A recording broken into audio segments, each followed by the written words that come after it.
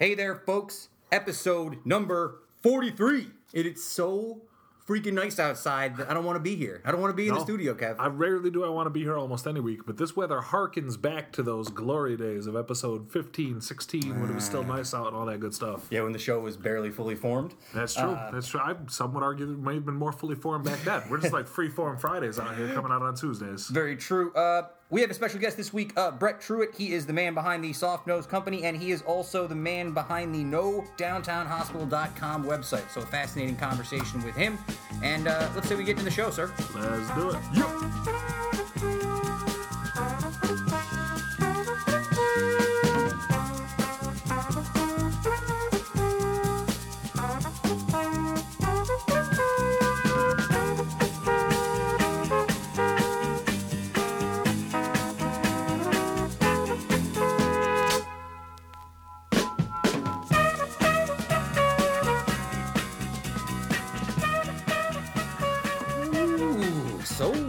Studio right now. It's a little bit different for us too, because normally when we do the show, we tend to do it a little bit later during the day. We tape at like 6 or 7 at night. The sun is down. Sun is shining. It's 3 o'clock right now. About 4:30. Yeah, something like that. So it's definitely getting warm in the studio. Oh, yeah. I guess we better get used to it. Our house is very strange. Our studio is very strange. We don't get a discernible amount of sun because of the way the house is laid out. We have that enclosed front porch, enclosed back porch. The side of our house doesn't get a lot of light. So for the last couple days, I've noticed that it's been nicer outside than it has been in the house. For some reason, it's cold as hell in the house last few days and beautiful outside. But that was good for you yesterday, since you spent most of yesterday outside anyway. Dude, yesterday was so nice. So we went, me and Mark Simon and a bunch of other guys went down. Paul Diamond, good friend of the show from Gentleman's Corner Barbershop, decided to buy out the whole stage for the Comets game. So when you look behind one of the goals, there's just that stage. And so we went there, we went down, and they had catering out on the stage, and we were right up against the glass. But before that, we went and tailgated at Howard Potter's new A&P Master Images building. And he had everybody down there. Nick from Holy Smoke sent out a bunch of food. And we were outside just, drinking beers in the sun, playing Can Jam. I got a little bit of a sunburn on my forehead, actually. It was so nice to be, outside and barbecuing and having a beer and just standing out in the sun. And, man, it was... what's funny, too? We didn't have much of a winter. We didn't get a lot of snow or anything like that. But it's still just getting out in the sun with that temperature. It was a great day. The Comets was a good game. They lost a heartbreaker, but... I'll tell you what, man, after sitting on that stage and watching the game from that vantage point, I'm kind of spoiled. I never want to go sit in a regular seat again. Because, it was nice because you could be up, walking around and standing and socializing and still watching the game, as opposed to, everybody in their seat. That's the way to go. We had a good crew, too, 25 people or so, I think. When we did the teddy bear toss for UC... we went there, and I sat on that stage for a while because the New York Sash people had it. I went up there and got some drinks on the cheap. Yeah. It really is nice to sit up in there. You really do feel like a badass out there. I'll tell you what I did yesterday, which is I did not go to that event because I was not trying to spend any money, because that's how I do things, folks. I just don't spend money. I'm a cheap guy. So what I did is I sat on the back porch of our house for 3 hours and read a book in the sunlight, which was very great. That sounds pretty good. I did enjoy it. That sounds pretty good. If anyone's curious, the book is called The Plague by Albert Camus. It's about the plague. It's very good, actually. Yeah, just some nice light reading. Some light summer reading. Beautiful summer day. Just getting the vibe. So, also that night as well was the 3-year anniversary of the Dev. The Dev in South... that was the night before. Was that the night before? It was Saturday night, It all runs together for me. It really does. Comets game, we went and tailgated the Comets game on Sunday. The night before was... Yeah, night before was the Dev's 3-year anniversary party. Shout out to our man Tim Schramm. We talk about it all the time. We haven't been going out much because of the weather. Now that it's been getting nicer out, we've been sort of moving out of the hibernation period. I hadn't been to the Dev in a while, and it wasn't anything specific. It's just that I had barely been anywhere. But we went to go to the Dev. They had, Thomas D was performing. There was a band who performed before Thomas, and I feel bad that I didn't catch the name, but they were excellent. Because we walked in right as Thomas D was starting. I walked in, I said, hey to Tim. He's like, oh, you're just in time, and then hit go on his mixer, pretty much. But shout out to Tim. It was a great event. Shout out to Thomas. There were a lot of people out, too. A lot of people out. Every time I end up at the Dev, I always forget how much I like it, and I always wonder why I don't go there more often. He's got one of my favorite things about that building, and it's been that way since even when it was just the Devereaux before, But I like it's tough when a place gets as full as it was because Saturday night it was packed. Oh yeah. But it's so cool to have the different types of areas. Like you've got that square with the different booths. You've got the spot where you can sit up in the window and like the nice easy chairs. You've got all the different it's nice to have. It's a really interesting layout where you can have the best of a lot of different worlds in one relatively small place. Shout out to anyone who saw me bust in a groove on the dance floor. You were a dancing machine on Saturday night. Look, man, I like to dance. You were out there just stunting on everybody in the room. Nah, absolutely. Look, I've learned over the years, maybe it's the years that I spent at Space 26 dancing with our good friend of the show, John Zongrone, who I'm trying to get on to come talk about his years of dancing. I like to dance, man. I know that gets a lot of weird reps for, like... I don't think so. I think people like to dance now. I think people are okay with, dancing. The key to dancing has always been, doesn't matter if you're good or bad, it matters if you're out there doing your thing. If you have confidence, doesn't matter what moves you're doing. I have no moves. I do this one, I do like the white boy shuffle where I'm just like, I'm going to bounce my shoulders and dip my legs. I think we should make some videos for the listeners of you giving instructions on your few trademark dance moves. Ah, yes, the Caucasian dance moves I've learned from my time in Caucasia. Yes. Mayor's Ball was actually the same night as the Dev 3 anniversary party. I'm not going to go into that, but Aaron Higgins is not here this week. Justin Parkinson is here. He was at the Mayor's Ball, so I'll let him... Do you think he will ever be allowed back at the Mayor's Ball? No, absolutely not. I was surprised he would... He's such a curmudgeon. He was complaining the whole time, I don't want to dress up, I don't want to go out. But then at 5:30, he's like, what do you think this tie looks good on me? I'm like, you're such a nerd. So a couple things real quick before we get into the show proper. According to Justin... Is this not the show proper? I don't think it is. I feel like once we do this first segment, it's the show proper. I feel like this is us getting ready for the show. Then what's that thing we yell about before the music comes on? That's the intro. Episode 43, the intro. I feel like this is the show proper. The intro will eventually be where advertising revenue comes from. Guys and gals. Advertising revenue. Anyhow, according to Justin, he'll be posting my article for the health and wellness blog that was going up. You wrote one? I wrote one a week ago, and he's yet to post it. I'll complain to him about it later. So that'll be up later this week. Aaron will assumably have another one coming up. And before we get into the show, I just want to very quickly state what's going to be happening here. So Brett Truett is here to talk with us today. He's the man behind the NoDowntownHospital.com website. He's one of the guys who's really been talking. One of the leading voices in the No Hospital Downtown movement. So what we did is we had Brett come in today, and I planned on having him talk for about 12 to 13 minutes, and then we also had Sam Colosimo Testa come in to talk pro hospital. The initial plan was to have both of them talk for 10 to 13 minutes and then play them both together. Predictably, what happened is that both people had fascinating stories to tell and had interesting conversations, and they all went 22 minutes. So for this week, we are going to do Brett's 22 minutes interview, and then next week we will do Sam's interview.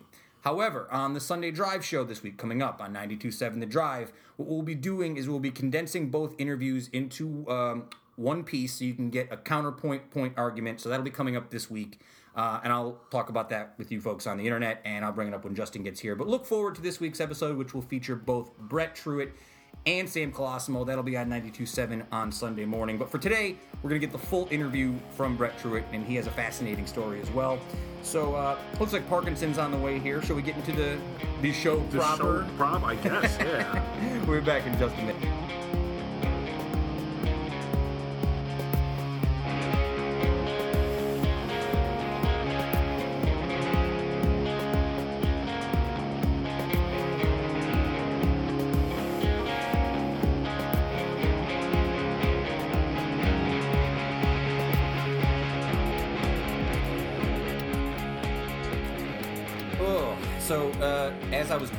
As I was bringing Justin into the studio, he kept telling me that he has the song "Let's Hear It for the Boys" stuck in his head, and he's had it stuck in his head all day long. Remember that song? I have no idea what that is or what he's talking about. Let's hear it for the boys. Remember that song? It's from the 90s? Never heard it.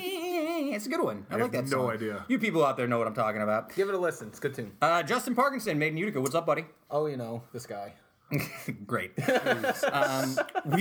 We stood back from talking about the mayor's ball because we did not go, but you attended the mayor's ball. What did you have to say about said event? It was even better because I didn't have to pay for the ticket. Shout out to Julie Dukes for the hookup.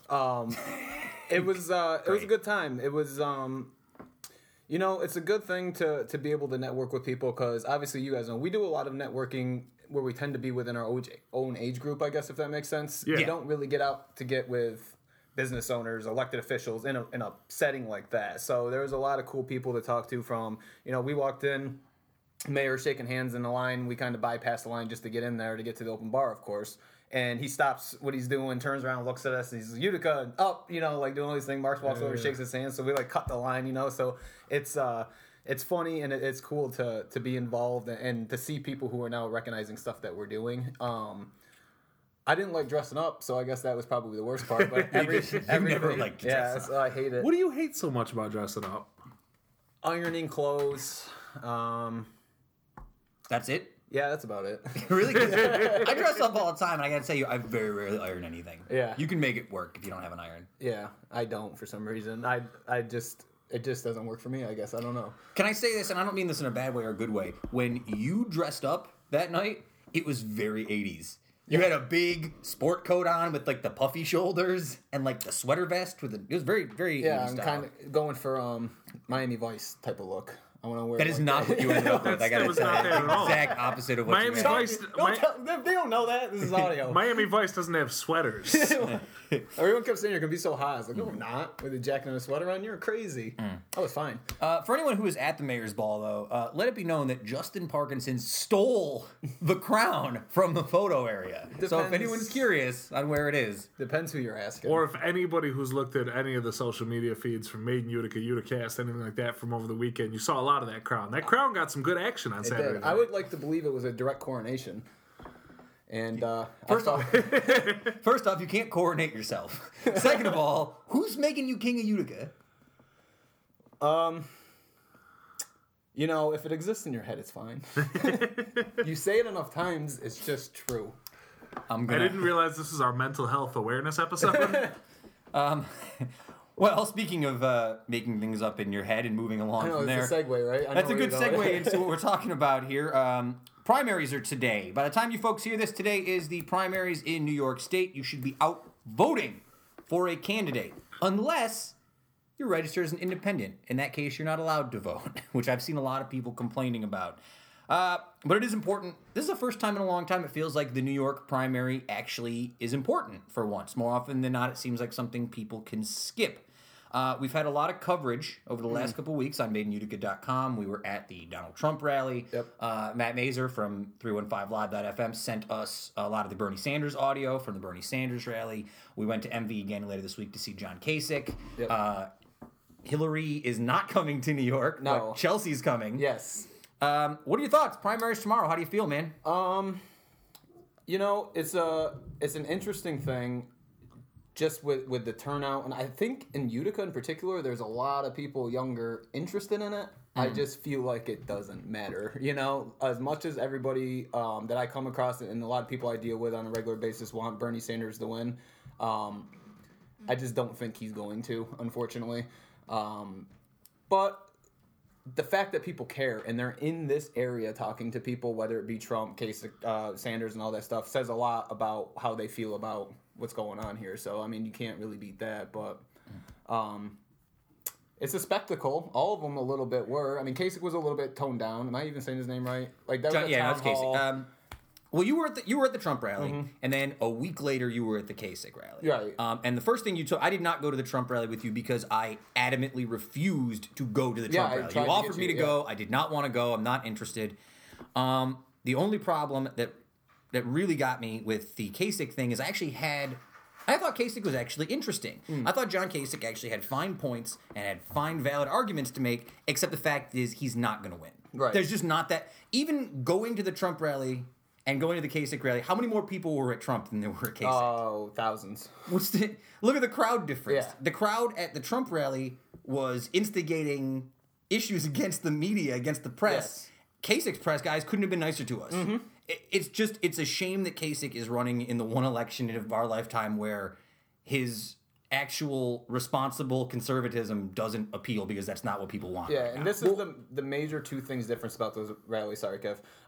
Trump made a statement that people were yelling out stuff, and he said, well, I'm not going to say it, but yell out whatever you want. I agree with you. And then Kasich's taking questions from the audience. So the tones of these two rallies were completely different. You got people yelling stuff that Trump's feeding into, and then another guy who's actually answering questions directly from the audience. It's polar opposites. Yeah, it seems to be a shame for a guy like Kasich to be running at a time when nobody's interested in serious politics. And, specifically, this is the monster that's been created, on the right side of the aisle for a long time as far as pandering to the most, base insanity in their party and everything like that. Now you've created a monster where these people don't want a reasonable discussion, because if they go out there, if a guy like Kasich is like, well, yeah, we're going to work to pass some common sense stuff and make some compromises, these people would like to crucify him if they could, because a lot of the people, and whether it's the majority or the minority, these are the vocal people who represent the party as a whole. It's tough for a guy like Kasich who's out here just like, I'm trying to do the right thing and what I thought people do, and to get buried by a cult of personality situation like Trump. Well, it's funny because Sam and I were even saying is that he's kind of running on sensibility will prevail is what I keep telling everybody. His tone was, this is madness. The guy's not smart, and if we just stick to what we're doing, people will start to realize that, because you're going to get desperately scared that, oh my God, this is enough. Let's switch over to the guy who's reasonable, And he's kind of doing the slow and steady. He's kind of betting on the fact that this thing blows up before but he's doing the slow and steady, casual, just be there for when it all hits the fan. And I don't know if that's going to be enough to get him through. Look, certainly, I'm not voting for him. Yeah. Certainly. I'll say this. He was out there actually having a town hall meeting, speaking to the public. I don't know how many of those people were, I don't want to call them plants, but it didn't seem like his crowd was going to ask him anything out of the realm of possibility. You never believe that someone like Hillary, though, or Trump will ever put themselves in a situation where they're actually taking questions. Real questions from the people. Never, it's never going to happen. Never. Trump, I could see where Trump would take real questions from his people, from the Trump mafia. From his people, but not regular people, yeah. I told you, and I talked about this last week in the episode, I talked on the Sunday Drive. I'm really pushing this, folks. Hashtag Trump Mafia. I know Bill's Mafia got a bad rap for being terrible fans, but the Trump people don't get any bad rap. Hashtag Trump Mafia. I feel like, you don't feel like the Trump people get a bad rap? They need a hashtag. That's what the youth responds to in today's society. We don't want the youth responding. There's enough idiots out there who support this maniac in the first place. Hang on. One of the things that I want to bring back something Justin said. You were saying that in general you feel like this primary is not that important again. If you don't vote in this, you're not going to care one way or the other. That's basically what I'm implying from you. I stand, because I've supported Bernie and I've openly talked about supporting Bernie, I would say that if you are a Bernie supporter, this primary is very important. Highly, yeah. Highly important if you actually support Bernie. Right. Good friend of the show, Kate Riley, was talking about this on a post last week, that she's a registered independent. She can't vote for Bernie even if she wanted to. Or she couldn't vote for Trump even if she wanted to. She can't vote for anybody in the primary. Yeah. Right. Now, when I registered to vote again, I re-registered when I came back here, I had the opportunity to jump off the Democratic voting list, which I'd been on since I first registered to vote. I chose not to, even though I don't necessarily buy into the Democratic line, because I want my voice heard in this Hillary-Bernie argument. Mm-hmm. And in other primaries going forward, too. This won't be the last primary, you know what I mean? Yeah. I actually also want to bring up something that another good friend of the show, John Howard from The Signal, at We Are The Signal. I was reading his newsletter today, which if you haven't signed up for or subscribed for yet, go ahead and do it. It's excellent. He was talking, basically the question in his article was, is voting cool again? The general basis for this is that if you take away the outlier year that Obama ran the first time and really captivated the youth vote and got the 18 to 35 vote really high, the primaries so far have seen the largest turnout of the youth demographic of that 18 to 35 since 1992. It does point to the idea that the younger generation is going to have a say in this election, whether it's Bernie or Trump. And if you go to Facebook, where I would assume you see a lot of the youth posting their information, those are the two names that seem to be getting brought up more often than not. Well, see, that's the thing, to go back to the independent voter thing just briefly. It's the young people, I feel like, are so disenchanted with the system, is that they pick the independent just because they don't identify with one or the other, and then Bernie comes along and you're like, oh crap, you know? No, I think if you look at youth voting trends, youth voting and youth voter turnout is always at an all-time high when you have two specific things. When you have an all-time high level of disillusionment. When disillusionment is very high, the kids tend to come out and vote. Mm-hmm. And also when you have a candidate that is different in some way, shape, or form. Somebody that's different, somebody that's a candidate that becomes almost a meme to a certain degree. Mm-hmm. You'll see people turn out for somebody who's different than just your average guy, like a John Kasich, who doesn't differentiate himself from, any other politician. When somebody's different, somebody's got a little bit of a different look or a different message or a different platform or a different way of speaking, people come out for that. And when they're already disillusioned, like, this person is not the same as what's out here, I would like something to change. You just hope that for all the young people that, you can post on Facebook and you can retweet all you want. You just hope that all those people go out and vote, because, the fact of the matter is, if all the young people came out and voted in all the elections, and again, I always say it, but not just the presidential, but local elections, Congress elections, things like that, they would be one of probably the largest voting bloc there is in the country, and our generation would have a lot of sway if everybody cared as much as some people care, and everybody actually went out and did it. It's easy to hit a retweet button, but you actually got to go down to the polling place, and you actually have to be registered, and you actually got to get up and walk in there. And, if more people do that, then the voices will be heard. Yeah. You have to trust the process. And I think that's a lot of the stuff that you're realizing, back to this independent thing too, is that these are things you had to do back in October.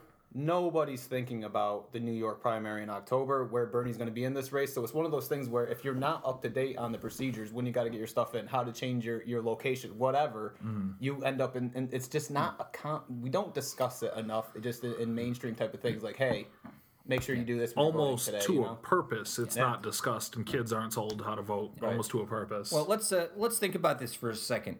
Trump came to Rome. Yep. Kasich came to Mohawk Valley. Bernie came to Syracuse. Ted Cruz, does he exist? I don't know. I don't know if I've seen much of Ted Cruz lately. I feel like I don't know if he came to New York. Parks and Rec politician. Remember that, the guy? No. Oh, it's a sunny day or whatever he says. Like when Ben goes and works for him. I have no idea what you're talking about. But he's like a robotic guy who just sits in his office and just stares at a wall all day. That's what Ted Cruz does. We talked about this during the Kasich thing, because unlike the other professional news media, we were in the back joking around, laughing, having a good time. But we talked about it with Ted Cruz. I think Ted Cruz thought that the best way to get his election moving forward was to be more like Trump, to go directly at Trump and kind of buy into that angle, and I think it backfired for him. He doesn't have the force of personality that Trump has. When did he do that? I just feel like in general he's had to. His big campaign has been like, Trump's a piece of crap. I'm better than Trump. And that's because his base is very strictly defined by evangelical. He's very religious. He thinks that God should come before the United States, this and that. I think the reason you don't see him campaigning in New York is because it's a lost cause. We may have a lot of conservative people and a lot of the gun people and the people living out in the country and the people who like Trump and the people who really think that we can feasibly build a wall. Well, that population is well represented in New York, certainly more well represented than I would like it to be. We don't have a lot of really, really dyed-in-the-wool evangelical super Christian folks here. No. And there's no chance he wins New York, so he's probably spending his time somewhere where his time and money is more well spent. And not even on a primary thing, too, as the election generally goes Democrat for New York State as a whole, too. So, I mean, generally. It's a lot of, right, but the primary has nothing to do with that, though. That's what I'm saying. Even if he got further, he's not going to take New York any of these times. Do you have any thoughts on the fact that Hillary herself is not coming to New York and that she's sending Chelsea instead? Any thoughts on that?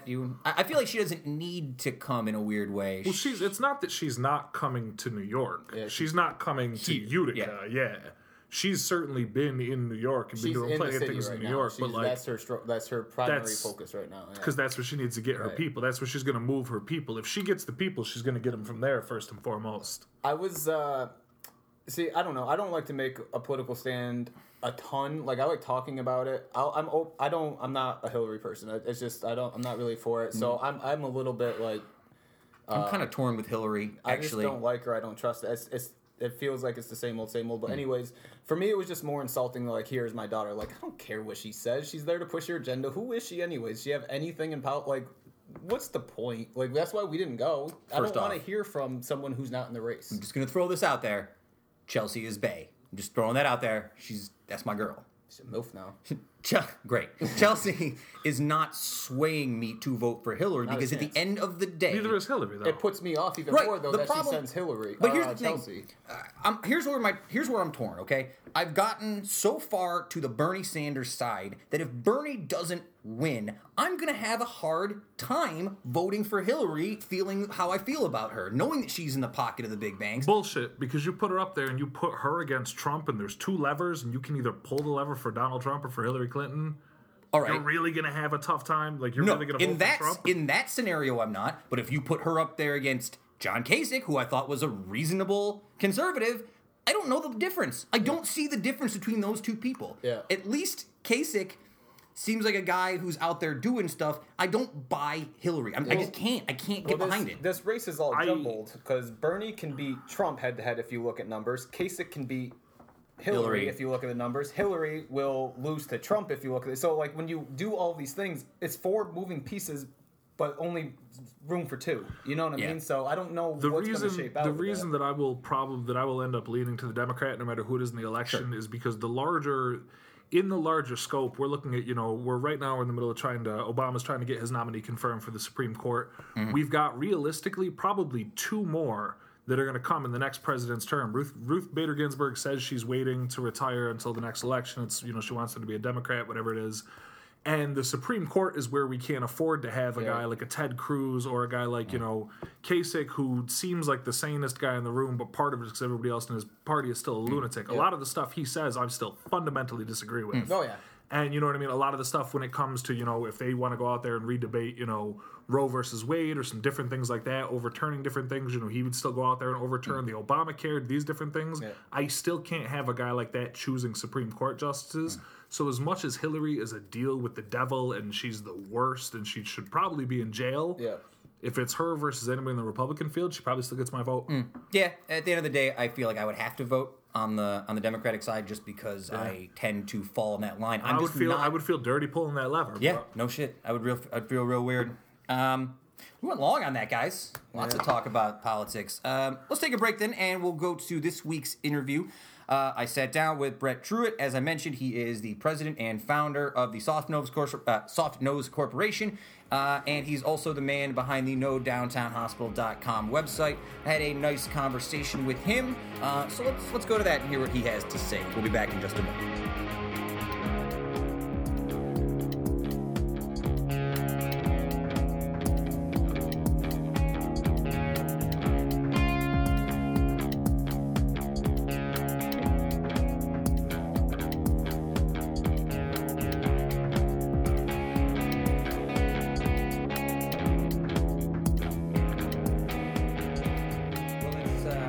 That's fascinating. This first podcast you've ever done today. Yeah.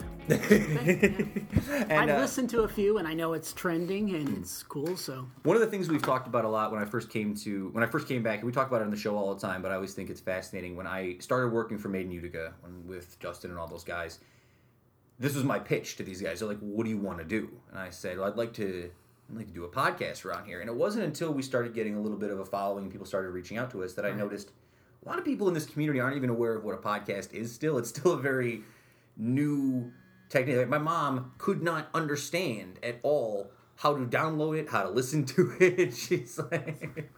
So it's a strange world. But we are here actually with Brett Truett. We're here to speak to you today, not talk about us. We're here with Brett Truett. You are the founder and president of the Soft Nose. Is that what it's called? Yep, Soft Nose. Yep. You also are the founder of the MV Seed Fund, and you are the man behind the NoDowntownHospital.com website. You're also the owner of 5 U.S. patents, which I found out today, which is fascinating. So, yeah, none of them are, top secret or, technologies that's going to save the world, but basically modern conveniences at the time I thought they were, so, yeah. But a Renaissance man in a certain way. I read through your biography. You've done a lot of stuff, man. You've had an interesting life. And before we get into some of the stuff that I'm sure you'd like to talk about and talk about the Seed Fund and Downtown Hospital, I do want to give people a little idea about you. Okay. Here's a couple things I found out about you. And for all your readers out there, New York City and Long Island are not the same, but when we do talk about Long Island, you can still feel free to take a shot. We talk about New York City a lot in this show. So you were born in Long Island, but you spent your time in 12 different addresses before the age of 16. Is that what it says? Well, I've gone back and checked. cursory check, but I believe by the time I was 16, I had 14 different physical addresses. Do you ever make your way back to Long Island at all? Or?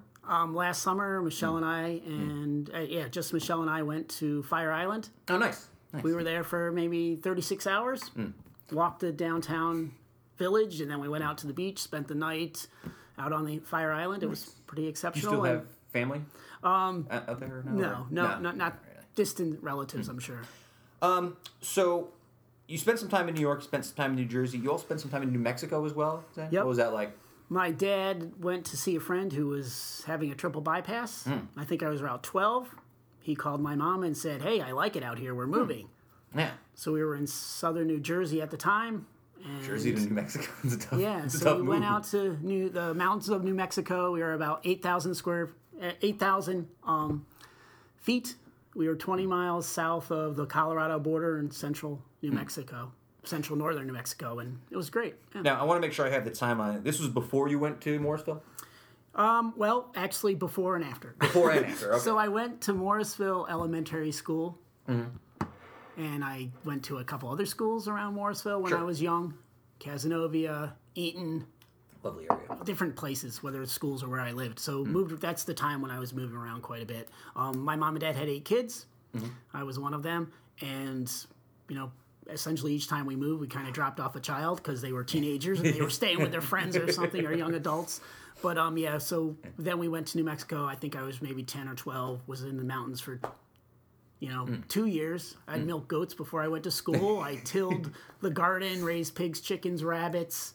See, these are concepts that I find fascinating because, don't take this the wrong way, you're not as old as my grandfather. Yeah. My grandfather tells thank me, you. he tells me a lot of similar stories like this, Right. and all I think to myself is, like, you couldn't even pretend to, like, push this on some kid today, like, honey, we're going to school, but before you go to school, can you go out back to the garden and pick a whole bushel full of beans? Screw you, Dad. That's pretty much what they would tell you nowadays. But like that wasn't an option in my house. No, it wasn't an option. No. But yeah, it was interesting. But it's funny to me the changeover in the way society works, just from location, and even just the last 15, 20 years, the way things have changed, the way technology's changed everything. We talk about that a lot in the show. But I don't want to get too far off on the topic. Yep, I don't want to get. One of the stories I found fascinating about your time, you spent some time at Morrisville College, which I don't know if it was a SUNY college back then, or if it was SUNY, but it was called SUNY Morrisville. It was an agricultural and technical college. What were you studying at Morrisville? I started out in engineering science, but I couldn't handle the 3 calculus-based classes because I was independent, and I really didn't like going to breakfast and lunch with that little pocket calculator and talking calculus and chemistry. So I ended up changing degrees in the second year. I went into mechanical engineering technology. I didn't like it at first, but it really was something more hands-on, more real-world engineering, technology type stuff. So it worked out really well. Now, one of the fascinating things that I saw when I was reading your article here was that you paid for portions of your time there by building loft beds for other students. That's kind of a quirky name, lofts, beds, but they're basically little A-frame bunk bed. Yeah, so the beds are up off the floor. Oh, I spent some time in Brooklyn. I had a loft bed. I know what that's like. Yeah, so actually... That's a great idea, though. I never thought about, that's a great concept to make extra money. If you know how to do it. Well, actually, I don't know if it was extra money. I think it was basically money to pay for school. But it was interesting. One of the things that I learned from that, actually, one of the things that probably set me up for disappointment was I walked into the bank, and I'm probably 18 or 19. My sister knew a banker down in Oneida, the city of Oneida, and so I went down there and I said, "Oh, my sister knows you, and I need a loan." And he's like, "Oh, Brett, it's like 4:30. They're gonna close the safe. How much did you need?" And I said, "I need $2,000, or maybe it was $1,000 or $2,000. It was for lumber, wood, and stuff." Brett, they're closing the safe. How much do you need? So I always thought, wow, go to the bank. If you're going to start a business or you need money, just go to the bank. Then when you go to start a business, that is usually that's definitely something you'll never hear. No. That'll say, how much are you worth? We'll give you half of that. Yeah. Maybe. I'm always terrified by the concept of going to the bank and asking for money because I know they're just going to laugh at me. Yeah.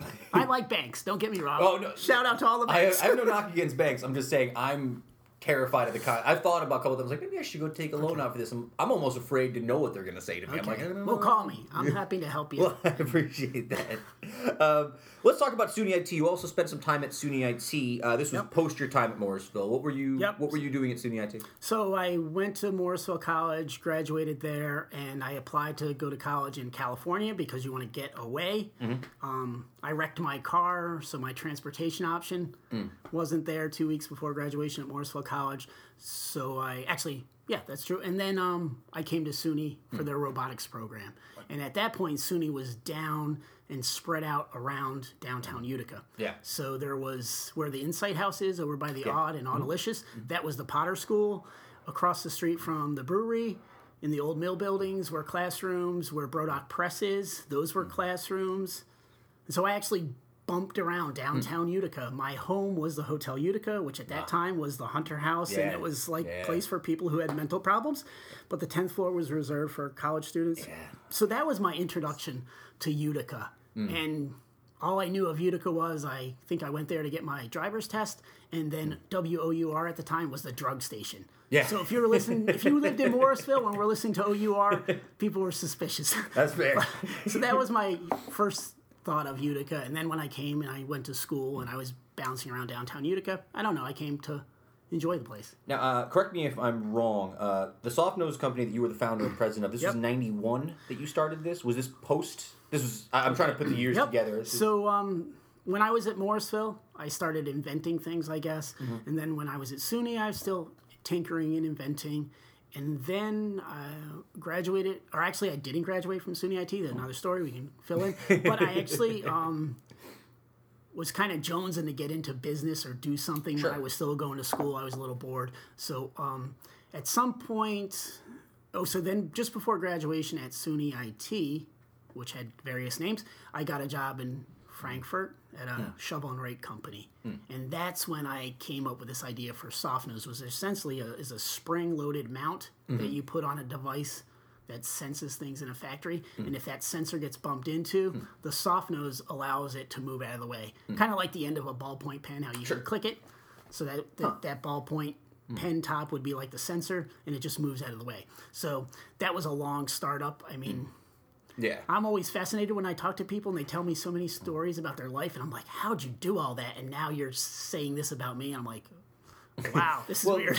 No, it's true though. One of the things I noticed mostly about when I read your article, there's a great write up on the website you guys have about about yourself and your whole life and career. The Soft Nose thing is fascinating. I'm curious though, if the MV Seed Fund that you are also a big partner of is directly resulting from that. Now, no, so the timeline is actually a little. Maybe I need to go back and look at some of that. The MV Seed Fund is basically in the conceptual stage right now. We've got a few people we're gathering together that are going to put in somewhere between some $20,000, $50,000 per investor. We'll pool that money. We're going to hopefully come up with $1.5 million, and then we're going to go out there and look for startups to invest in. Right. So we're really in the beginning stages of that. Cool. I guess that's kind of what I mean. Like the Soft Nose thing was a startup for you.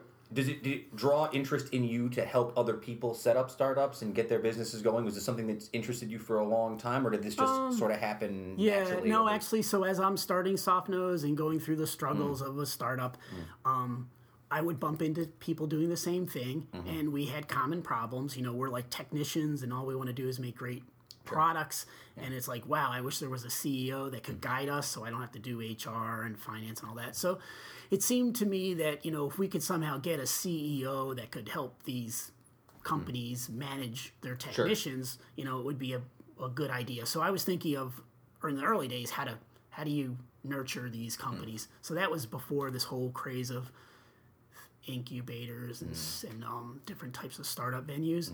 So that was kind of a personal interest, but I never thought that I never really said, wow. Well, I guess I did. I guess I thought, well, if I could become successful, then maybe I could help some other companies start. But I mean, when you're basically starving to death trying to, you know, get your product, you shouldn't probably be thinking about helping other people. That's true. Where can people go to learn more about Seed Fund? Okay, so maybe putting a little bit more into marketing, I set up a website. It's not great, but there is actually a website. So if you Google or use Yahoo, whatever, and do a search for Utica, Rome, Mohawk Valley Seed Fund, it should pop up. But it's mvseedfund.com. Yeah, and I found you on Twitter. I believe it was at MV Seed Fund on Twitter as well. Yeah, so I've been trying to use social media a little bit, and there's a few projects. I have my fingers in a lot of things, and I'm kind of nurturing them along, mostly independently, because I've kind of very fortunately have a team that helps Soft Nose run. Yeah. And so I'm able to, work on a building, start a couple more ventures, and hopefully inform people about the hospital. Well, let's get into that because that is one of the reasons we're here to talk to you today. On this show before in the past, I know we've been somewhat pro downtown hospital, but I'm not here to argue our point of the show because you've been very adamant against the downtown hospital. I've seen the hashtag No Downtown Hospital. You built the website nodowntownhospital.com, and I'd like to hear a little. I've read some of it, but for our listeners, I'd like to hear some of your points for why you feel the downtown hospital is a bad idea. Okay, well, just to start, so yeah, no hospital downtown. Yes, sorry. Sounds negative, right? So we're not negative on downtown. Hopefully most people that know me would say, wow, that's really strange. Right, well, of course, you and your wife do great work for Bag Square all the time. You guys have been a big part of the city. I think sometimes it's easy on social media for people to say, oh, this guy's being negative. But... So I guess if somebody wanted to spend $500 million in downtown Utica, and then there's a guy like me saying no, obviously I must be negative. Of course, right. So, but I think I have to let people know that Soft Nose is 25 years old, and when I lived in the Hunter House, it was 1986, so I've been downtown Utica quite a while.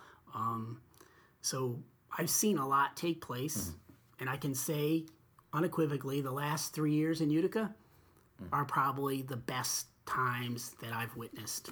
So I think what's happening in downtown Utica with Utica Roasters and Blake Bakery, on and on, don't want to leave anyone out, but I've seen other cafes since then. Adirondack Coffee set up on Genesee Street. It went for a couple years. I think then it moved to Clinton.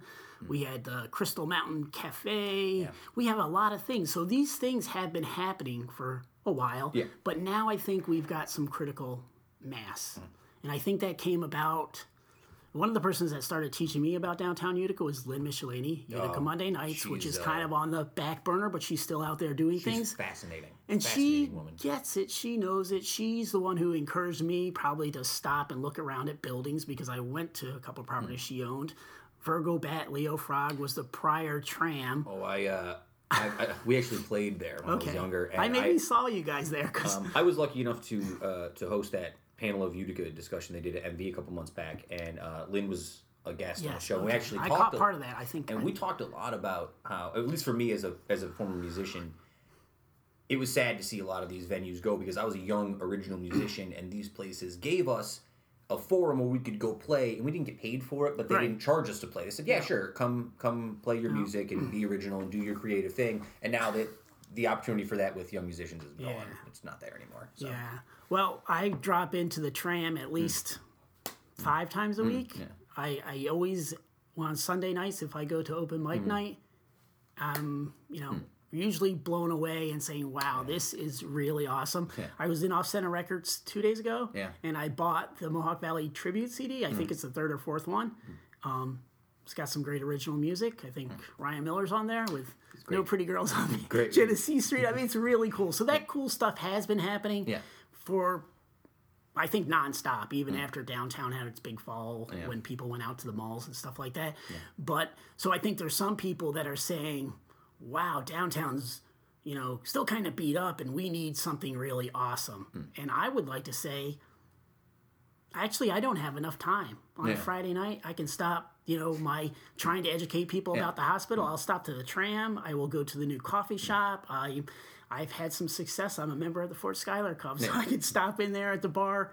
I have a really good life. I'm very fortunate. And I think there's plenty to do in downtown Utica. And I think if we have a chance to double that activity, keep the old buildings, get more of these cool cafes and lofts and small business. It's better than a medical district, and that's my belief. And I got a call from a dear friend who I hadn't heard from in a while. He was Jim Brock. You know, he's divisive. He could be very divisive. Divisive. Very divisive. Yeah, I have trouble with English. As I do too. It's fine. That's how I ended up on a show talking all the time. Those 14 addresses. I mean, I really have a challenged educational start. But so Jim called me. I sat on the board of the Mohawk Valley Chamber of Commerce for at least 3 years. So I learned how boards worked. And Jim was the guy who got us to stop eating lunch and look at issues, whether it was not on the radar and it needed to be on the radar. He would say, well, we should come out, we should pass a resolution, we should make a statement. He goes, I don't care what the statement is really, but we can't be silent on these things. So he was always someone I just admired for taking the high road, speaking eloquently. And so he called, I guess, last August and said, Brett, I need help on Facebook. And I wasn't really very active on Facebook. I had maybe 30 friends that were immediate family or people that stood up with Michelle and I in the wedding party. So I maybe had 30 people. And then as soon as I began to assist Jim with his hashtag No Hospital Downtown, I started friending everyone. So my apologies to all my friends that I just automatically started liking. But I think the cause is admirable, and that's where I am. The only question I've had, and I don't think you're necessarily wrong, I do think that there is an issue there's already an issue in terms of walkability downtown, right? Like, for as much as I like to go over to Bite, if I go over to Bite and get something to eat, I'm probably parking 3 blocks away. There's really nowhere to park, and it's not necessarily, that's not a huge problem. I spent a lot of time in New York City. I walked a lot of places. But it's kind of funny that even on a not necessarily a busy day, I'm still searching for parking. I can't imagine that a construction project would make that any easier. But the other thing I was curious, a lot of those buildings in that area, I know specifically Columbia Street, Lafayette Street, a lot of those buildings are in terrible shape. And I don't necessarily see a scenario where anyone's going to look at this building. Because me and Kevin have talked about this, Kevin, the other host of the show, driven down this street many times, and you think to myself, what potential business could you put in this location that would draw people here and change the function of this location? I do sort of see a scenario where I'm like, you could get rid of this entire mess of dilapidated buildings all at once. I'm sure it's not as simple as it seems in my head that way, but that's just always how I've seen it when we've talked about it in the show. I don't know if that's something you guys have thought about, talked about. I don't know. But well, I've tried to think about it from many different angles. I've sat with numerous people, and I'm hoping to engage more people, pro and con, and have conversations, because I think we can learn from each other. Sure. That's a valid point. How are you going to turn this area around? But if you look at the former Utica Paint Company, your store, and then the RICL building, those are 3 major buildings, very similar to the building that now houses Bag Square Cafe. Which sat for many, many years. I was in a meeting with Ed Hanna once when I was really optimistic, and I wanted to buy that building. I have a folder that's probably 4 or 5 inches thick somewhere in my building downtown where I was doing research. Instead of growing soft nose, or going out at night listening to bands, I was sitting there either inventing or dreaming about how I could bring, at that point, it was called the Furgings Building. And I was in there at an earlier time, but I really thought I could make an impact on that building. So people do come along, and I think if we set the right tone and we had the right game plan, you could find people to fill these buildings. And I guess we're all feeling very confident that nanotech is coming, GE and ASM. So those are going to give us even a greater economy, more population. So we should be able to set up more buildings like the Cobblestone Building, Bag Square Cafe. So I really don't, I'm not daunted by how are we going to fill these buildings up. Even the worst building, I think I know the worst building, because if you look at it through Google, you can see the roof is missing. I think if a motivated person wanted to, they could even fix that. There's one over by where the Irish Museum Cultural Center is going to be, and that roof is collapsing. You can see it from the. I mean, if you want to, you could fix these buildings if you want to, if you have the motivation, and if we're prepared to spend untold billions to create a new hospital, not that you can say saving a building is like saving a life. It's not. But you could theoretically take a portion of those monies and fix those buildings up. And just because there's an empty lot that's got broken stone in it, what if you put a dog park there? What if you just put a park there and made more green space? There's a lot you can do in that area, and yeah, some of it looks a little seedy, but I think some of it's on purpose to try to build the story that we need to fix Utica, and so it's a battle. Well, Brett, the website is nodowntownhospital.com. People can also follow you on Twitter at Brett Truett, Truett. Yep. All right, and the Seed Fund as well, MV Seed Fund at Twitter, and you have the website as well. Brett, I want to thank you for spending time with us. I know we've already gone over what very cool. I appreciate. I'm glad to be here. It's a real pleasure, and we'll be back with the show in just a moment.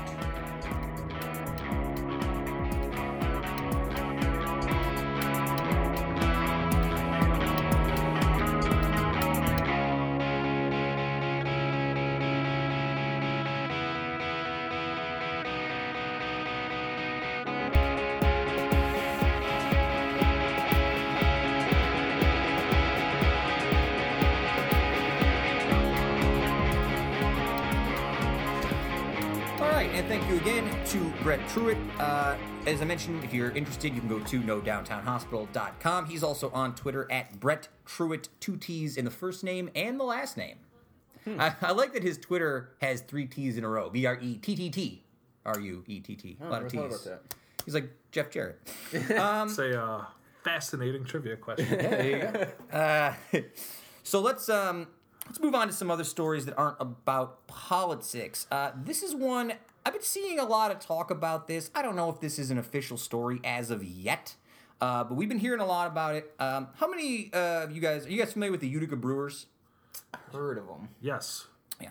Utica Brewers play for the Perfect Game Collegiate Baseball League. I wish I could tell you what level of baseball PGCBL. The PGCBL.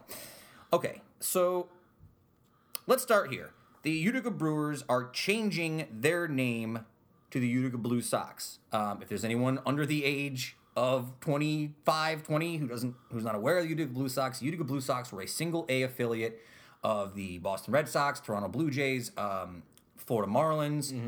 I was actually the bat boy for the Utica Blue Sox when I was 13, not too long before they folded when they were under the Marlins management. In terms of any famous players who played for the Blue Sox, I can only think of 2. Larry Walker, former Colorado Rocky, and former shortstop who was really good in Utica and then sort of failed in the pros, Josh Wilson, played shortstop for the Blue Sox. Yeah, he went off to the Pirates, I think he played. Yeah, Pirates. And the Mariners. Didn't Adrian Gonzalez... No. Miguel Cabrera Maybe. was there for like a cup of coffee and then left. Anyhow, Utica Blue Sox was a kind of a big deal at the time. It was a little bit underappreciated. It was a fun night out. They played at Donovan Stadium. Yeah, which when I worked there, I had learned that it is one of the worst stadiums to play in for opposing players. The field itself is arched in center field. It gets waterlogged. It's not in phenomenal upkeep in terms of actual stadiums. Makes sense. Anyhow, point of the story is the Utica Brewers are changing their name to the Utica Blue Sox. Breaking news. Yeah. I don't know how you feel about this. What do you guys think about this? Is this or is this not a good move for the Utica Brewers? I know where the arguments are going to be, but to get out in front of them, I don't see any way where this is a negative move. I don't think this is a bad move. I don't think this move is going to save them. I don't think the stands are going to be overflowing with people out of nostalgia, but I don't see why it's a bad move. It's a right step. Selfishly, putting more people in the seats. Selfishly, as somebody who remembers as a little kid, I think it's pretty cool. You know what I mean? Well, we're doing some stuff with them on the Passport this year, so you'll have the opportunity to do a buy one get one admission to a game. So we highly recommend just use your Passport and go check it out with the new uniforms. And it's a lot. It's a lot like like maybe going to a UC hockey game. It's cheap. It's got like $2 beers probably. You can go hang out if you like baseball enough to go. It's definitely worth going to watch on a Tuesday night or something. Yeah. But here's my problem. Okay, I think that this is a fine idea. I like the idea. And believe me, I will presumably go buy a Utica Blue Sox hat because I've been waiting to find one for years. They don't sell them on the internet anymore. It's hard to find them. They're collector's items. I think if you go on Instagram on Throwback Vintage, I think you Throwback Vintage, yeah. Here's my problem.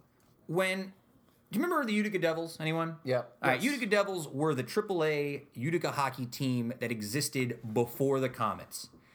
After the Devils left, we had a plethora of hockey teams that came into the Odd and failed miserably. Utica Bulldogs, Mohawk Valley Prowlers, Utica Blizzard. There were a lot of teams that didn't make it. Why didn't those teams make it? Because they did not have the AHL license and no one wanted to watch subpar hockey at the time. They were a terrible game to watch. They were amateur teams. Amateur teams. Right. I think that this is a misguided change, right? The Utica Brewers changed the name of the Blue Sox. Yes, you'll get initial investment upkeep. You get a little bit of bump in promotion. People will come in. At the end of the day, what people did, the reason the Blue Sox were hard to watch. They're a single A baseball team. They're not great. Right. This is not going to change the quality of the game itself. Unless you enjoy watching them play already, this is not going to assist me liking them any better. Maybe I'm biased against baseball. But you're not wrong about that, but why? So why would you not do it? Would you just keep things the same? I think the Brewers is a phenomenal name. I don't know why they're changing it. The Utica Brewers make sense. We make beer here. We have a brewery. Come see us. Why not just promote the Brewers and give them a little extra boost? We don't need to go back to calling them Blue Sox just for nostalgic value. It's not going to change anything. The reason the Comets work in Utica is because it's quality hockey that people actually want to watch. Well, think about it quick, what you just said, though. Throwback vintage. With their stuff. What is that? That is throwback vintage stuff. It's in. People like it. The Comets are a playback on what was already there. Yeah. The nostalgia people have for Utica area and what was, though, was very high in pride. It's a nice PR boost You can't magically make the Brewers a professional team, so you got to make your money where you can get it. And if this Blue Sox thing helps you make some money, they probably take the money in the short term as opposed to promoting inferior product and wanting people to try to care. But people don't like the the Comets because they're nostalgic. They like the Comets because they're good. Right. And they're new and they're exciting and they play real hockey with players people know. Mm-hmm. Sure. I mean, the Bulldogs and the Prowlers and the Blizzard were all fine-looking teams. They all looked great. It was nice to have hockey in there. It didn't last because people did not stay interested. I just don't think that changing the name from Brewers to Blue Sox keeps people interested after they watch a couple games and go, oh, it's still the perfect game collegiate baseball league and not AAA, AA, single A. I don't know. Sure, but of course, like if you're the people who are in charge of the team, you ought to do something as opposed to nothing. Sure. Maybe it's a good PR move for them. I don't see where this is. Deep-rooted issues with the Blue Sox. I do have deep-rooted issues with the Blue Sox. Did they fire you as a bat boy? Was it that time you slipped in front of the crowd, just like pissed you off so bad, and you just? I can tell you that story. So I was working for the Blue Sox. I was probably 13, 14, 15. I was pretty young. It was at the time when you couldn't really get a real job anywhere, so it was like a summer gig. And what was nice about it was I lived on Valentine Bray growing up, so I could pretty much walk to the stadium. And mind you, those are the things that I wish were still around. And maybe this will help in this way. When you were a kid, going to see a Blue Sox game was more about being out at the ballpark, right? Like I spent a lot of time as the Blue Sox game just hanging out at the concession stand and goofing around with my buddies in the park and carousing with women. When I was younger, trying to like meet girls. Like it was an event. It was a social event. You went out. And I was sad when the Blue Sox left. But the point I was saying was I was a bat boy for the Blue Sox. I remember I was walking out to home plate. As the bat boy, for those of you who don't know how baseball works, my job is to collect all the players' garbage after they swing and miss or swing and hit. So when some nerd hits a single and throws his bat and his batting glove and his pine tar behind him, I got to be the guy who goes and picks it up. So I remember I was staring at a girl, and she was about 7 rows back from home plate. And I was just like, the whole night, I'm like, this girl is sexy. Bat boy Sam's got to find some way to reach out to this girl, right? So I'm walking out to home plate. This girl's probably 20. You're like 13. You're saying being the bat boy for the Blue Sox wasn't enough to get any woman you wanted? Well, I did look really good since they gave me the full uniform, which didn't really fit. It was like a huge, billowy Florida Marlins home uniform, which is very sexy for anyone who's ever seen a Florida Marlins uniform. So I went up to home plate. What? So I went out to home plate, and I looked up at this girl, and I was just, like, looking at her, and she looked at me, and I was like, hey, waving at her. And I immediately stepped on the bat and fell on my ass. And then the stands chanted, bat boy, bat. I had to play it off. I had to stand up. I had to tip my cap. I waved. This makes so much more sense, though, is why you're so aggressive about this. You buried these things in your old sports box. Listen, man, I had all your other sports stuff. a batting helmet thrown at me by the equipment manager. I had a rough time there. It was not great. I was the last guy there, sweeping up sunflower seeds out of the dugout at 9:30 when my dad's like, "Hey, you done? I want to go home." So I don't know, whatever. Back when you used to be able to put dip in your lip and everything. Doing the Blue Sox are one of the reasons I'm friends with K-Rock's Rain Man. Yeah. I gave him a foul ball to give to his kid. He returned the favor by letting me, quote unquote, win Green Day tickets on the radio, to which I had to give them away because my mom would not let me at 15 years old go unaccompanied to a Green Day concert. She did not want to come with me. Look. You got all these problems tied to the Blue Sox. I do. No Green Day ticket falling down like. I think the Blue Sox were a great thing for the city when it was here. I don't know if a name change captures that same magic in the public or in this area. Do I think it's a good idea from a PR standpoint? Yes, Kevin, I agree with you. If you are the Utica Brewers and you want to build up PR, this is a good move. I just don't know what the long-standing positives of this name change are. Yeah. That's all I'm saying. What's the worst that could happen? You go back to the Brewers. Yeah, you go back to the Brewers, I guess. Yeah, I don't think anybody's agreeing this is going to be some sort of like magic elixir for. Yeah. I hope they do well. They got a good operation going on, but they still face all the same hurdles today that they faced yesterday, no matter what they call themselves. Mm-hmm. And this is, I think it's a grander scale on baseball just in general. I mean, you go to a hockey game and you watch the excitement. AHL or not, it's fast, it's hitting, like it's aggressive, it's quick, it keeps a pace. That speaks to the larger issue that people don't generally seem to like baseball maybe as much as they used to. Yeah, it's just because the game itself needs to probably catch up. So I'm going to play a game with you guys. This is actually something I stole from a different podcast, but I think it kind of ties into what we're talking about. So let's say that you are the new president of sports. I'm going to give you. I'm going to give both of you guys a major sports league, and you tell me the first change you would implement in each league. Okay? Kevin's going to be the vice president, so he'll go first, and then I'll see if I agree overall. All right, so let's start with the NBA. If you could change one thing to fix the NBA, what would it be? Oh man, I don't. I feel very unprepared. I have a lot of ideas, but if I had to make one thing to change to fix the NBA, I'd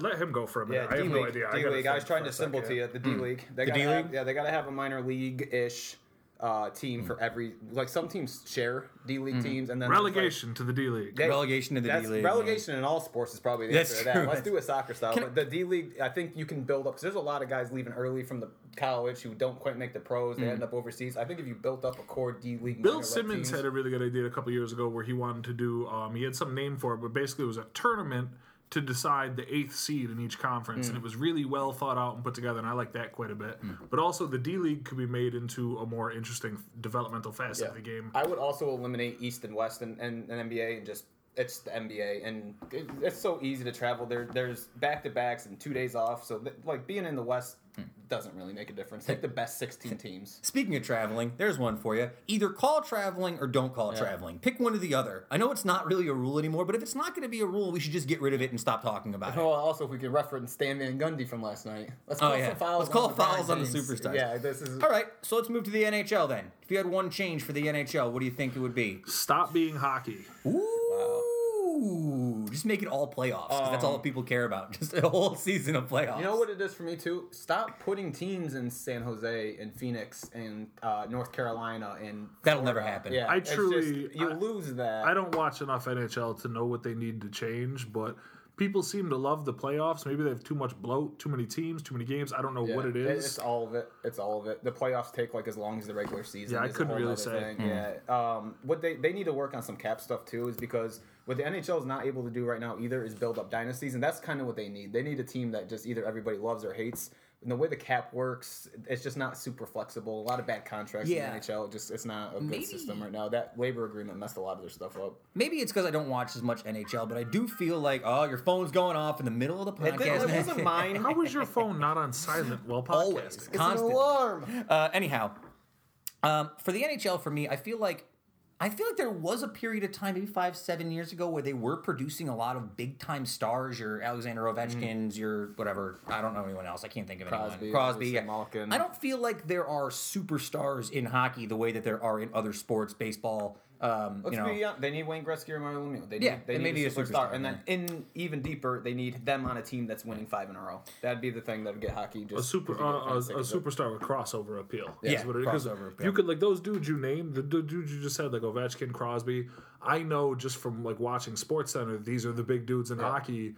But as not really a hockey guy, they still don't matter to me. Even deeper. You know what I mean? Crosby's Canadian. Ovechkin's Russian. Yeah, Patrick Kane. Who we hanging on here? Yeah, Ryan Miller. Not the Thinkubator's Ryan Miller. America's Ryan Miller. Though Ryan at the Thinkubator would probably stop more shots than Ryan Miller in the pub. So let's move on to a different sport. The NFL. It's the biggest sport in America. Anything you want to change? Change a lot of stuff about the NFL. I would stop having them go to a commercial or stopping play every 10 seconds. It's really, really slow and just goes on forever, and like the game stops like every 3 seconds. I don't know if I would necessarily shrink down. I think they play a little bit too much, which is crazy because you think they play once a week, but like the Thursday games for a lot of these teams seems like a bad idea because teams get tired and overexposed and stuff like that. But number one, just hurry the game up.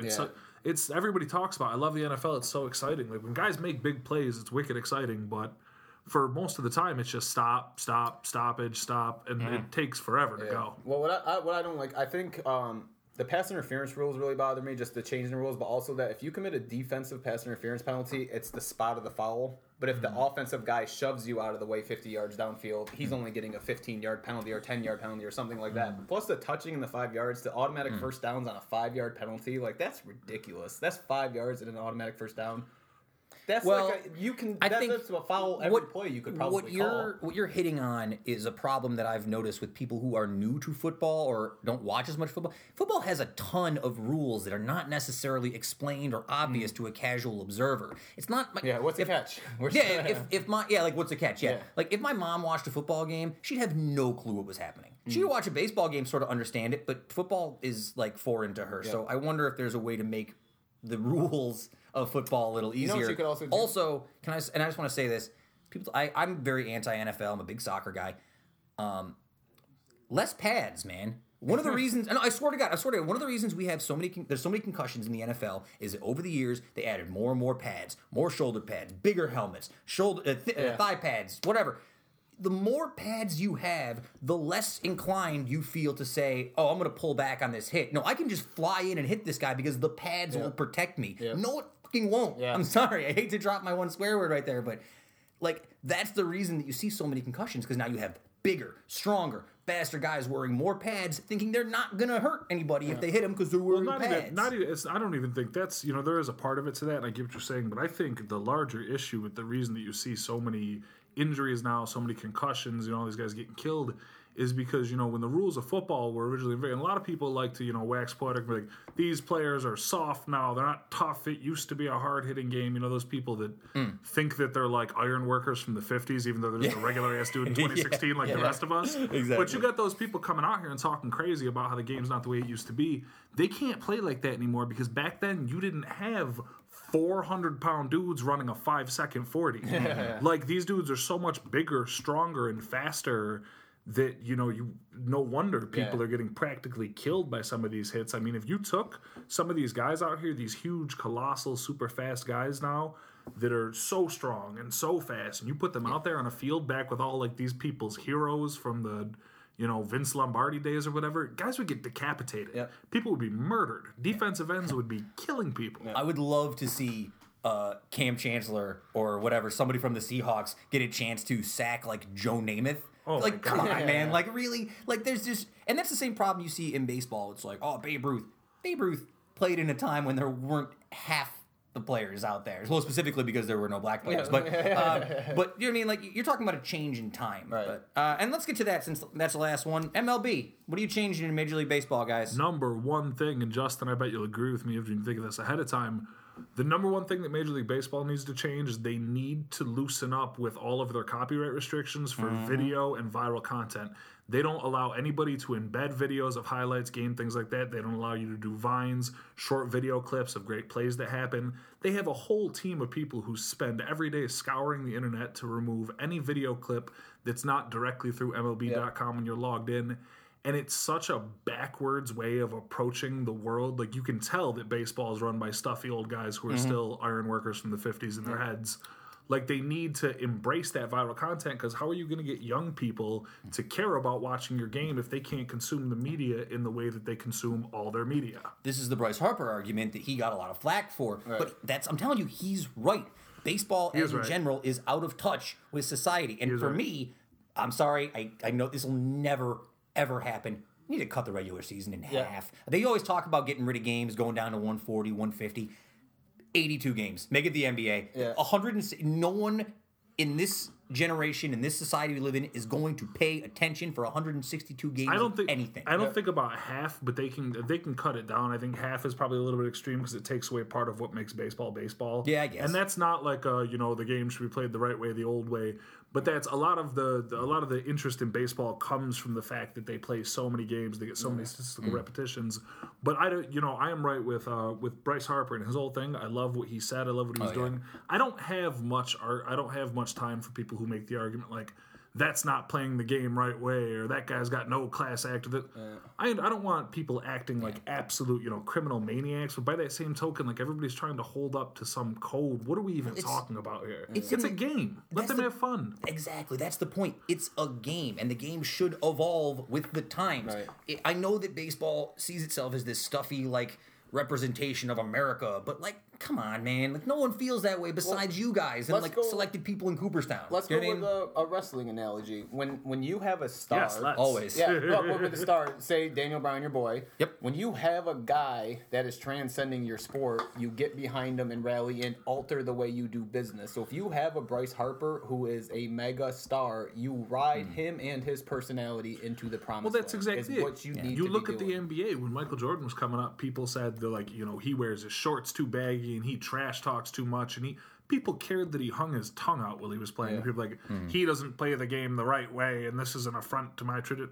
And look what happened. You get behind Michael Jordan. Now look at, the NBA is now probably the fastest growing of the major four sports franchises, the one with the most longevity going forward. Like, the NBA is just about to really hit their maximum stride now. They're at one of the best times they've ever been. Well, I got just a brief baseball one, because I was thinking about, as we were talking about, a couple of points. They need to limit the amount of spending that these teams are doing. Yes. Like, there's got to be something. But on the flip side, the shared revenue thing is garbage, because you got teams like the Marlins who don't spend any money, dump all of their roster, and then collect money off the Yankees, Red Sox, Angels, Dodgers of the world. They won 2 titles in that period, though. But still, to be tragically shitty, if I can. Yeah. Like, it's an insult to the way you run a business and to your fans. When you can do, not even the Marlins, it's not entirely that. But the pace of the game is another one too. So that's one of the things. And get rid of interleague. Interleague is so stupid. Oh, that's actually a really good call. Or make a DH or just a pitcher all the time and stop. These rules are dumb. Interleague used to be something that people got excited about, but now it's so prevalent that it doesn't mean anything anymore, so just might as well get rid of it. It forces teams to completely build their rosters for half of the games they don't even play. Like, it's ridiculous. Great work today, guys. You got off on tangents on both segments. I had more stuff to talk about. We're not going to get to it. Very quickly, though, I just want to shout out to one of our listeners, at Pete Forgets on Twitter, asked us to over-under Voss's as a restaurant. I just want to throw this out there. We've actually talked about this before in the past about Voss's. Voss's is open. I say it's not overrated or underrated. It depends on what you get. The pork barbecue, super overrated. But if you get the Mexi dog, underrated. Just depends on what you order and if you don't mind waiting in line. It's become so overrated that it's now kind of underrated. Exactly, yeah. Interesting. I don't eat pork or red meat, and ice cream gives me headaches. So, Pete, there you go. For me, it's overrated, but don't worry, you'll probably forget. Hey-o. Guys, thank you very much thank you very much to Brett Truett. You can check us out Sunday at 6:30 on 92.7 The Drive for the Sunday Drive. Again, thanks to Brett Truett. Thank you to Justin Parkinson, Kevin Sullivan. My name is Sam Familaro. We will be back next. That's just for here on out. Yeah, find your crown first. Bye, folks.